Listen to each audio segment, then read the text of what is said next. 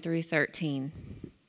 But understand this, that in the last days there will come times of difficulty, for people will be lovers of self, lovers of money, proud, arrogant, abusive, disobedient to their parents, ungrateful, unholy, heartless, unappeasable, slanderous, without self-control, brutal, not loving good, treacherous, reckless, swollen with conceit, lovers of pleasure rather than lovers of God, having the appearance of godliness, but denying its power. Avoid such people, for among them are those who creep into households and capture weak women, burdened with sins and led astray by various passions, always learning and never able to arrive to a knowledge of the truth. Just as Jannes and Jambres opposed Moses, so these men also opposed the truth. Men corrupted in mind and disqualified regarding the faith. But they will not get very far, for their folly will be plain to all, as was that of those two men. You, however, have followed my teaching, my conduct, my aim in life, my faith, my patience, my love, my steadfastness, my persecutions and sufferings that happened to me in Antioch, at Iconium, and at Lystra, which persecutions I endured. Yet from them all, the Lord rescued me. Indeed, all who desire to live a godly life in Christ Jesus will be persecuted, while evil people and impostors will go on from bad to worse, deceiving and being deceived. This is God's good word for us.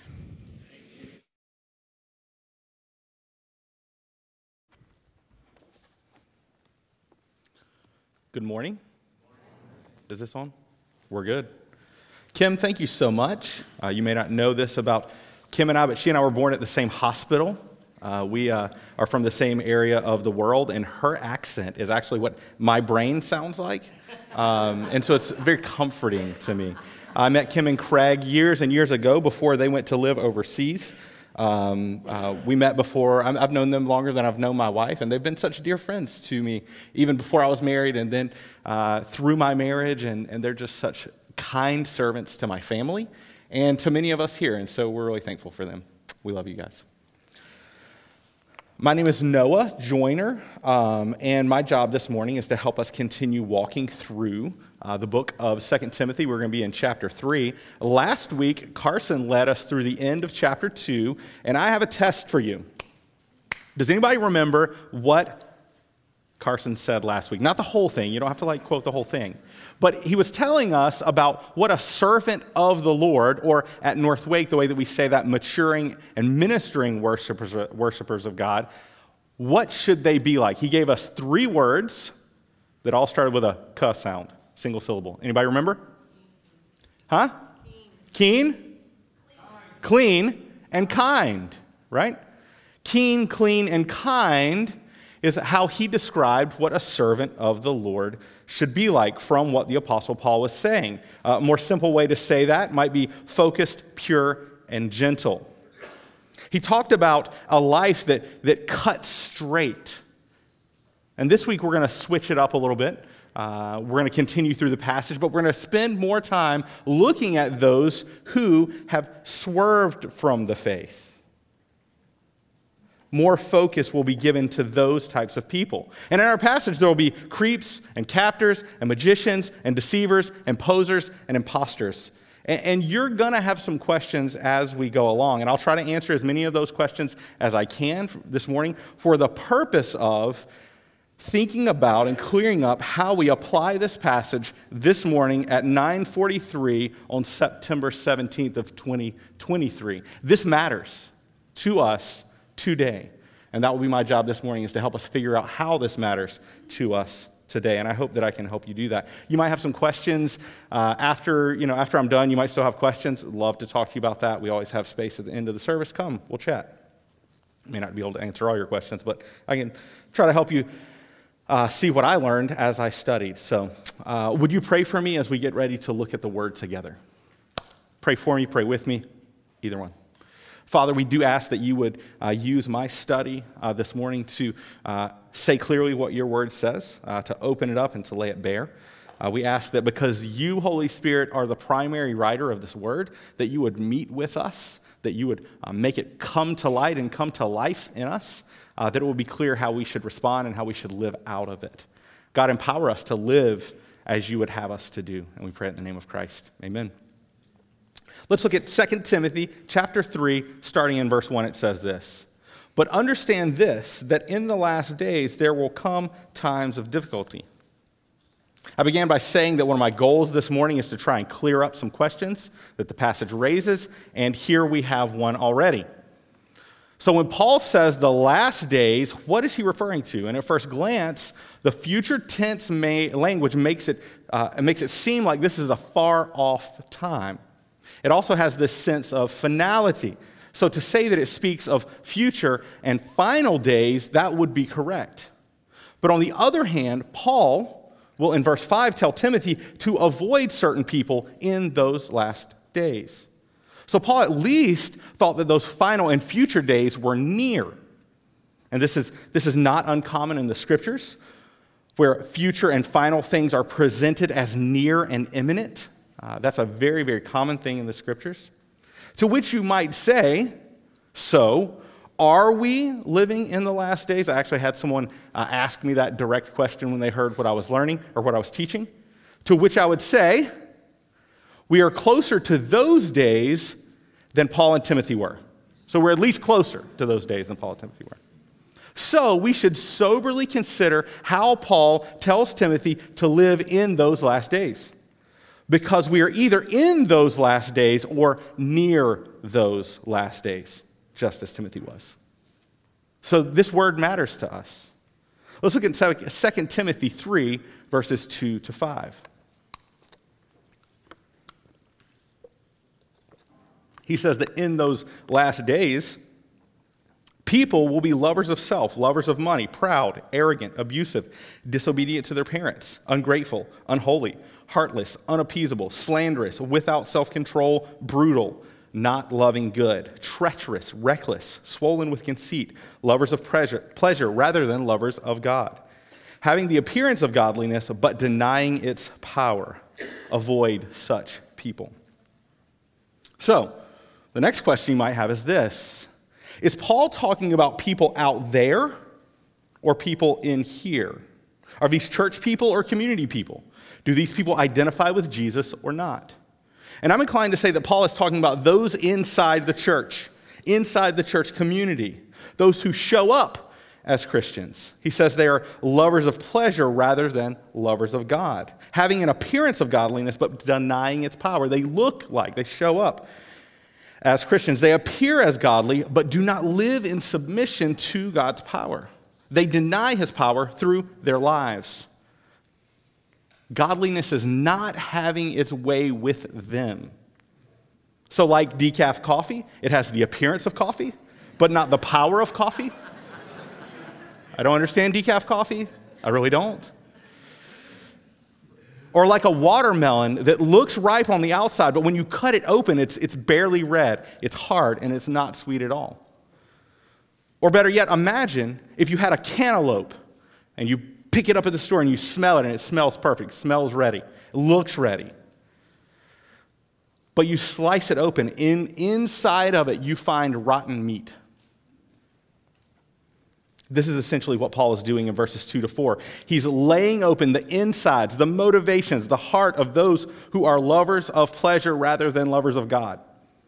And last week, Carson pointed out 3 characteristics of a servant of the Lord. And here we see a contrast to that with what I'm going to call the servants of self. And I'll use that language over and over again in this passage because I think that's a good title for them, the servants of self. And here's 3 characteristics of the servant of self. They love self, they hate neighbor, and they oppose God. And so what I tried to do is to take each of the descriptors and put them in 3 categories labeled love of self, hate of neighbor, and opposition to God. So they love themselves. They're conceited. They're proud. Lover of self. Arrogant. Lovers of pleasure. And so for the lover of self, all motivations, conversations, and actions lead back to the self. It leads back to them. They love themselves, and they think you should too. Second, they hate their neighbor. They're abusive, they're treacherous, they're reckless, they're slanderous, they're brutal, they have no self-control. And so the servant of self is dangerous, especially to those who refuse to think of them as highly as they think of themselves. And lastly, they oppose God. They're ungrateful, unholy, heartless, unappeasable, disobedient to parents, lovers of money, not loving good. And so the servant of self opposes God through subtle and hidden sins that present as vices. Remember, they have an appearance of godliness. They have sins that present as virtues, like being self-made, determined, convicted, truthful, independent thinking. Right? All of those sound virtuous and can seem godly. But for the one who is a lover of self, a self-servant, they can actually be opposition to God. If they had a favorite internal mantra, it would be, oppose the Lord with all your heart, soul, mind, and strength, and hate your neighbor as much as you love yourself. Paul is warning Timothy against letting these influencers guide the church away from the gospel of Christ. And while I do think that this passage is most pointedly addressing those who teach and influence with words in the church, I also believe it's possible to have these self-servants at every level of church life, from Sunday morning sermon to small groups to serving coffee. No church is immune to filling itself with self-servants. And Paul is saying it's a difficulty that the church will have to face at some time. And we may be in that time. So what does Paul insist that we do in reference to these servants of self? You might be surprised by what you hear. The ESV simply says, avoid such people. You might be thinking, so Noah, you're telling me that Paul's solution for dealing with those who wrongly influence the church is to dodge them? I imagine Timothy kind of seeing one of these guys coming down the street at him, and he's like dips down an alleyway and like hides. That may not be exactly what Paul means. The word here for avoid has the sense of turning away or turning away from. And some translations choose that language instead. So we might conclude this avoiding is more active than passive. Actively avoiding influence from these folks by turning away from them relationally. That may mean a conversation where you go to them and express your concerns about how they treat people, how they live in reference to God, or how self-centered they actually are. If they listen, then you've served your brother or sister as they walk with Jesus. If they will not listen, then what else are you to do? Servants of self do not have the ability to engage in Christ-centered relationships because they want themselves to be at the center of every relationship. So the denial of Christian fellowship is an unavoidable consequence of their actions. Paul's words sound very similar to Jesus in Matthew 18. He's picking up on the same themes, I believe. So, I know you might be hearing me say something like this. The holy people in the church should avoid and turn away from the unholy and sinful people in the church. To which I would say, I'm absolutely not saying that at all. Rather, I'm saying something more like this. The church is a safe place for people in process. Those who are growing in love for Christ and others, who know they are sinful and selfish, but truly hate that reality about themselves. That is the power of godliness. It changes us to live more like Christ and less like me over time. The church is a safe place for people in process, the process of becoming like Christ. But the church is not a safe place for imposters. The church is not a hideout for servants of self. And this is what Paul is addressing with Timothy.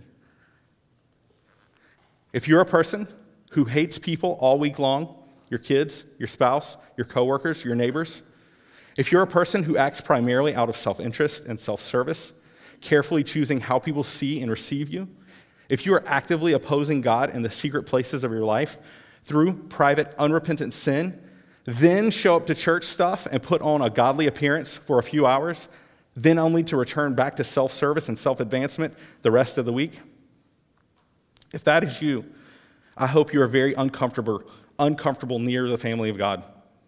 I hope those who follow Jesus will love you enough to speak frankly with you and withhold from you the relational intimacy reserved only for those who follow Jesus as King of their lives. It's also my hope that the withholding of relationship will make you long for intimacy with God, a relationship where He occupies the throne of your life and you love Him with all you have. God commands those who follow Him to turn away, and I believe that is so you will turn to Him. Early in my walk with the Lord, I was in a small group. I was the only single guy in that group, and these folks loved me really well. So I was watching the other guys as they led their families and as they cared for their wives. And there was a leader in that group who took an interest in mentoring me. He and I grew close over a few years. And I began to see things about him that concerned me. But I was being mentored by him, so I was not sure how to call him out on those concerns. One night after Steph and I met and were married, he and his wife had us over for dinner. And after dinner, the four of us were standing in the kitchen talking. And the wife of my mentor said something that did not sit well with him. He looked at her and he yelled at her. I could tell that was not a new or infrequent occurrence in their relationship. Her eyes dropped. She put her head down as to make the words stop. He looked at Steph and I as to apologize for what we just saw, not his actions, but hers. Over the next year, we would learn that this man had been indulging in private sins against his wife and many others. He would later abandon his wife to pursue his sin. He had an appearance of godliness. He was likable. He spoke well. He knew what to say. But he denied the power of godliness through the way he lived in private. I regret many things in my life, but one of my greatest regrets is not confronting that man that night in that kitchen. This man needed someone to gently confront him and call him to be honest about himself and his opposition to God. His wife needed someone to intervene, but I did not have the courage to do so at that time. It takes courage and confidence in Christ to do what Paul is asking us to do. Paul said it this way in chapter 2. The follower of Christ is to correct his opponents with gentleness. God may perhaps grant them repentance, leading to a knowledge of the truth, and they may come to their senses and escape from the snare of the devil after being captured by him to do his will. Note the call to gentleness and the need for God to grant repentance to those who oppose God and his truth. Here we see that the servant of self is also a slave of Satan. And this is a work that only God can do. Freedom from slavery to the devil cannot be accomplished apart from his work. So as God's family, we're asked to have corrective and a gentle disposition to those who present as Christians, yet do not live like it. And we do this out of love and with love. I often wonder if I would have confronted that man that night in that kitchen, would God have granted him repentance? Would he have listened? Regardless of the outcome, we are called to say something when we see something like that. So is there someone you need to gently correct or avoid for the sake of love? Someone that you need to turn away from for their good with the hope that God will grant them repentance?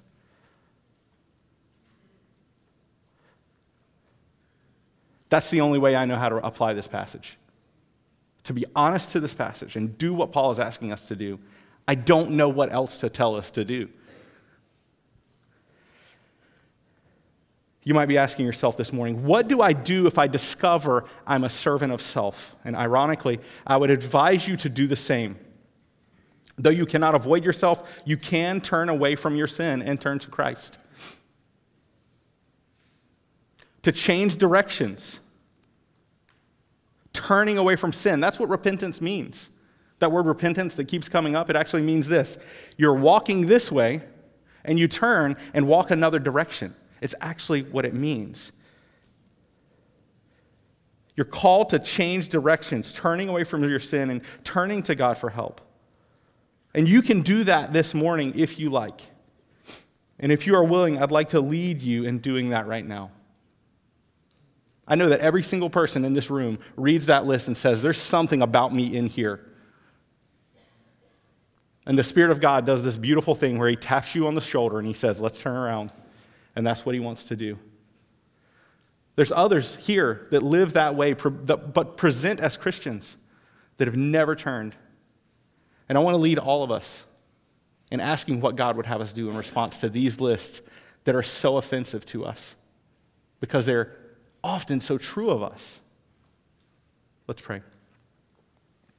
Father, we do ask that you would do a work in our hearts, that as we see this list that is just nasty, but I see parts of myself, that you would turn me around, leading me in repentance.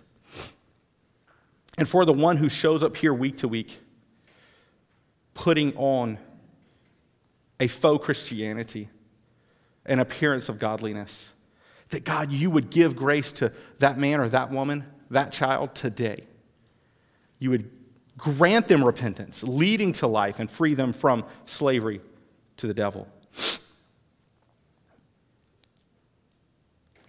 By your power, we ask that you would do a work like that in each of us in specific ways as this specific list puts us in a corner and confronts us, Lord. We are glad to be confronted because you are our King, and we want to live for your honor.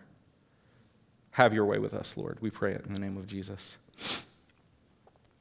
Look with me in 2 Timothy 3, verses 6 and 7. For among them, these servants of self, are those who creep into households and capture weak women, burdened with sins, and led astray by various passions, always learning and never able to arrive at a knowledge of the truth.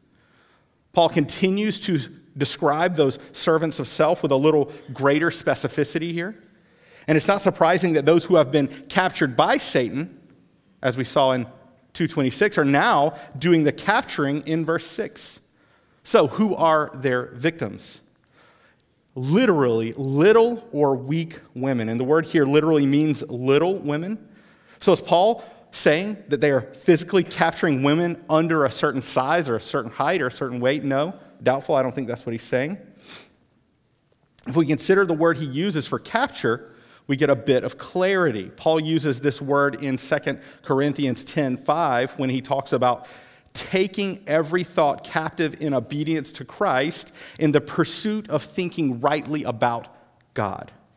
So it seems that Paul is pointing to a type of mental weakness or smallness in these particular women that make them especially vulnerable to these creepers. Now we know that Paul is not making a categorical statement concerning women being weak-minded because of what he says about Timothy's mother and grandmother. If you look in 2 Timothy 1:5, he says, I'm reminded of your sincere faith, Timothy, a faith that dwelt first in your grandmother Lois and your mother Eunice, and now I'm sure dwells in you as well. Here he holds these two women up as examples of sincere and informed faith. So what is it about these particular women that make them so vulnerable? Is it low education, low IQ, or low self-esteem?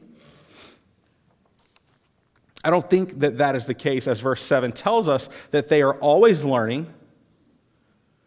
That may indicate that they have been quite educated. The passage seems to indicate something more foundational than this. It says they never arrive at a knowledge of the truth. They are led astray by passions, and they are burdened or weighed down by sin. And as I read this passage, I can't help but think of a boat loaded to the brim, loaded down, with water lapping over the sides. The boat's being blown from place to place by every wind that comes by, so it can never arrive at the harbor that it's intended to go. It's a vulnerable boat, close to sinking, so it's very easy to overtake.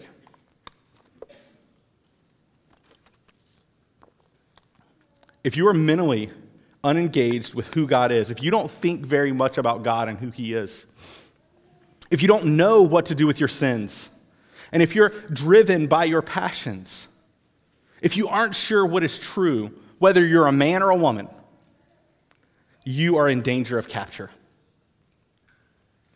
The gospel of Jesus Christ throws overboard all weights that sink us. The gospel blows us home to where we find true knowledge of God. Jesus is our safe harbor.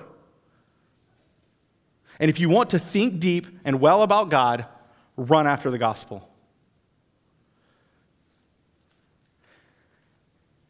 If you are burdened by your sin, remember the gospel. If truth is feeling a bit foggy for you these days, soak in the gospel. Go back home. Return to the safe harbor that God intended you to arrive in. Let me remind you, brothers and sisters, you and I are indescribably sinful and rightly deserving of divine punishment. But God, being both just and merciful, saw your desperate need and my desperate need and the danger that we were in, and he provided a door of delivery for you and for me, and his name is Jesus. And before you ever realized your plight or ruin, he bled out his life all the way to death so that you could be filled all the way up to life, now and forever. That is where Christians live. That's home base.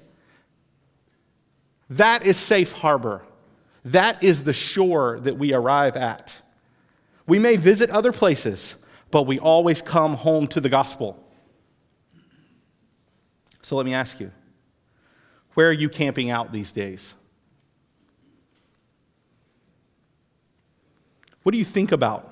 What are you passionate about? Do your thoughts drift towards God and how he has been so kind to you in Jesus?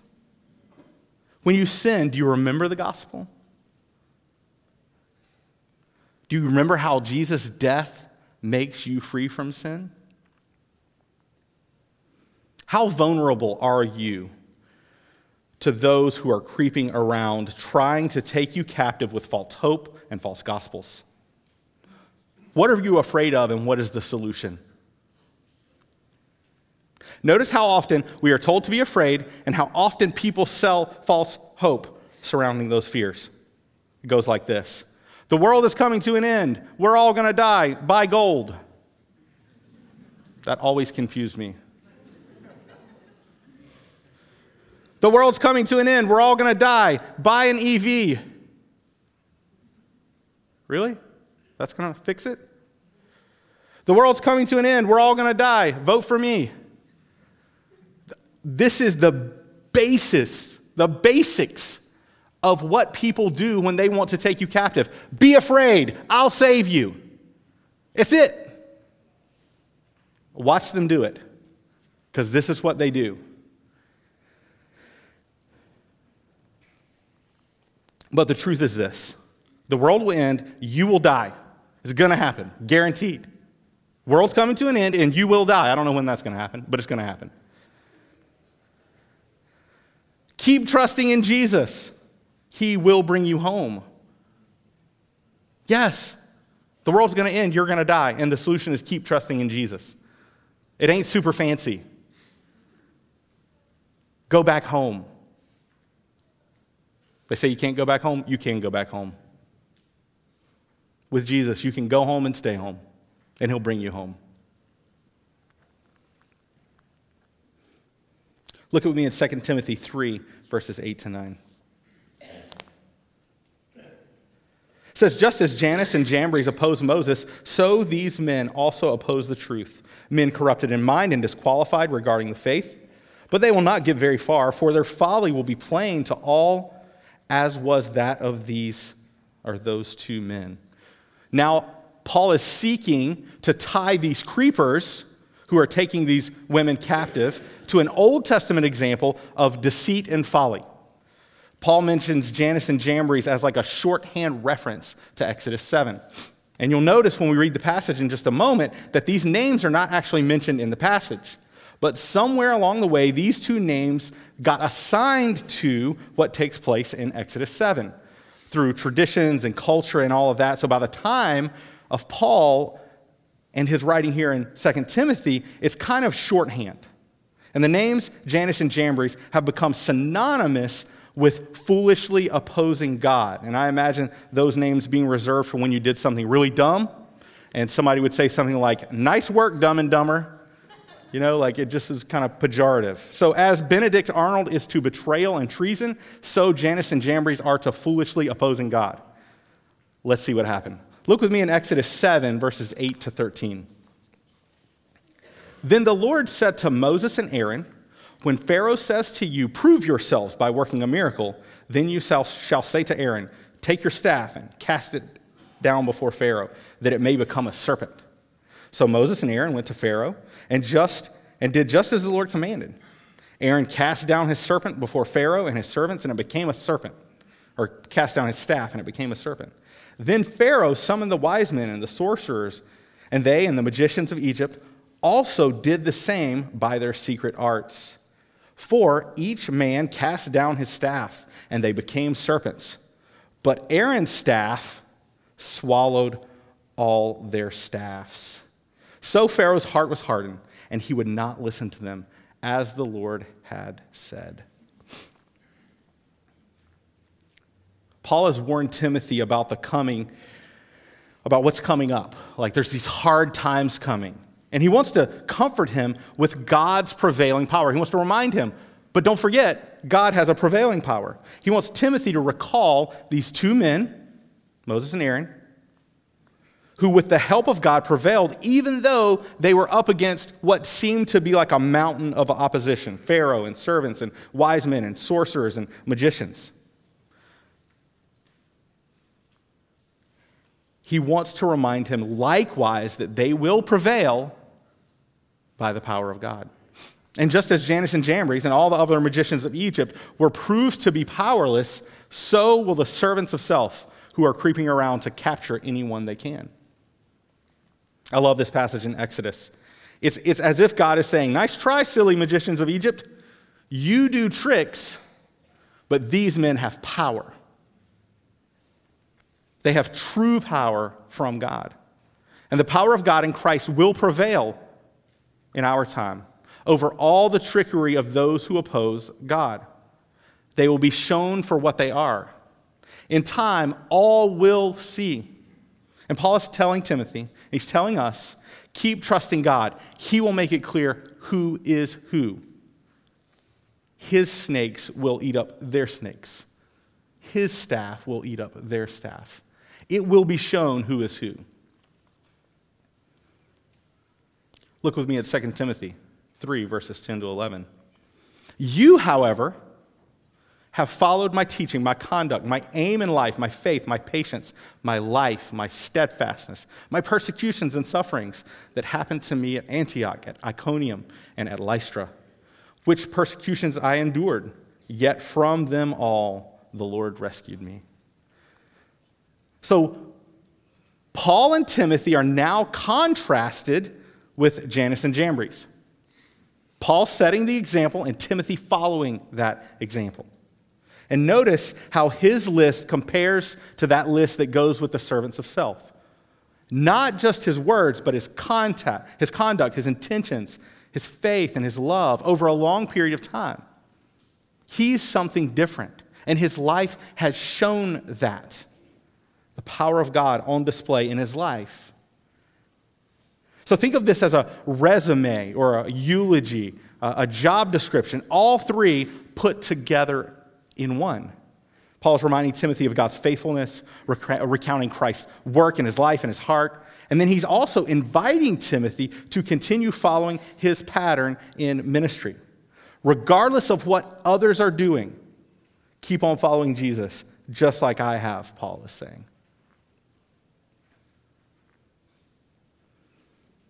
2 Timothy 3, 12 and 13. He says, "Indeed, all who desire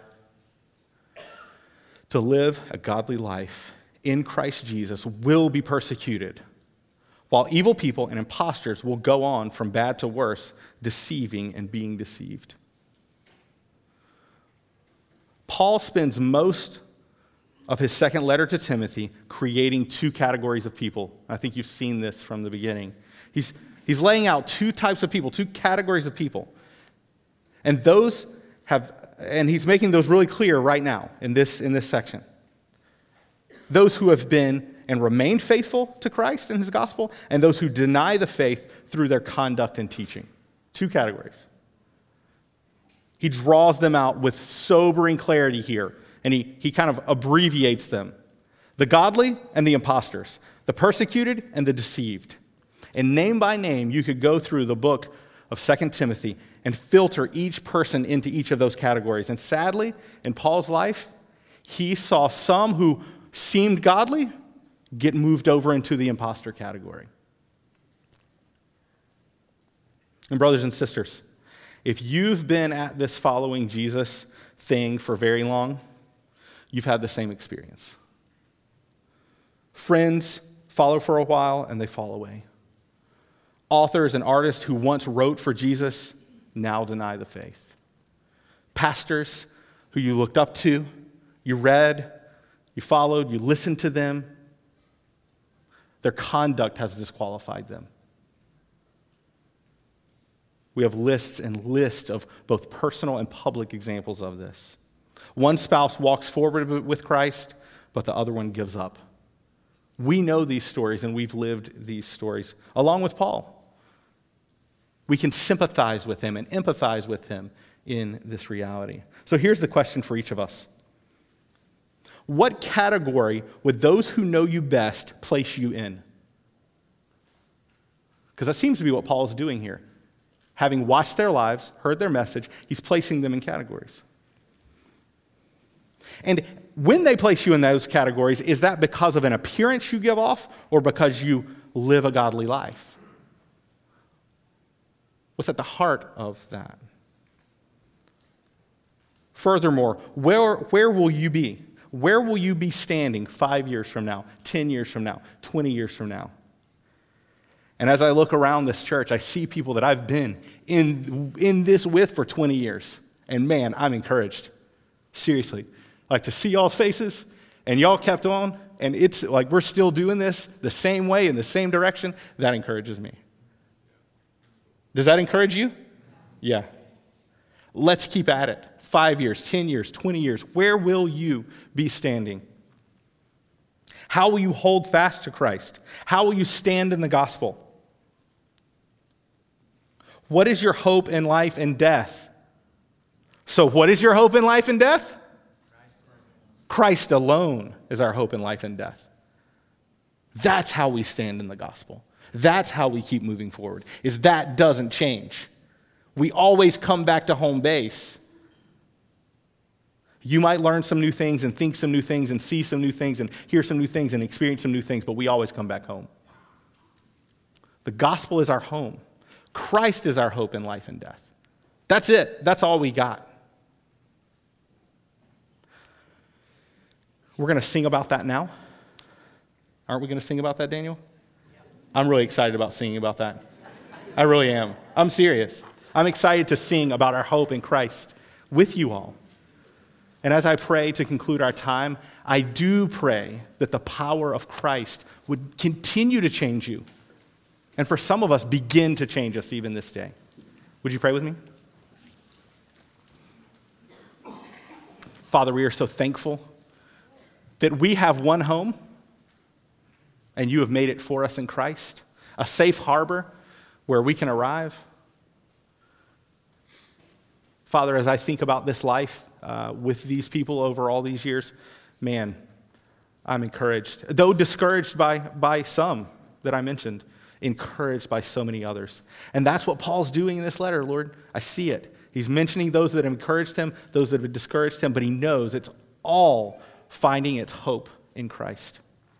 And that over time, you, Lord, your snakes will swallow up their snakes. You will prevail, and you will be shown as the one who is truly and wise. So we sing now of the great hope that we have in Christ and this great gospel he has secured for us. We pray it in your name, Jesus. Amen.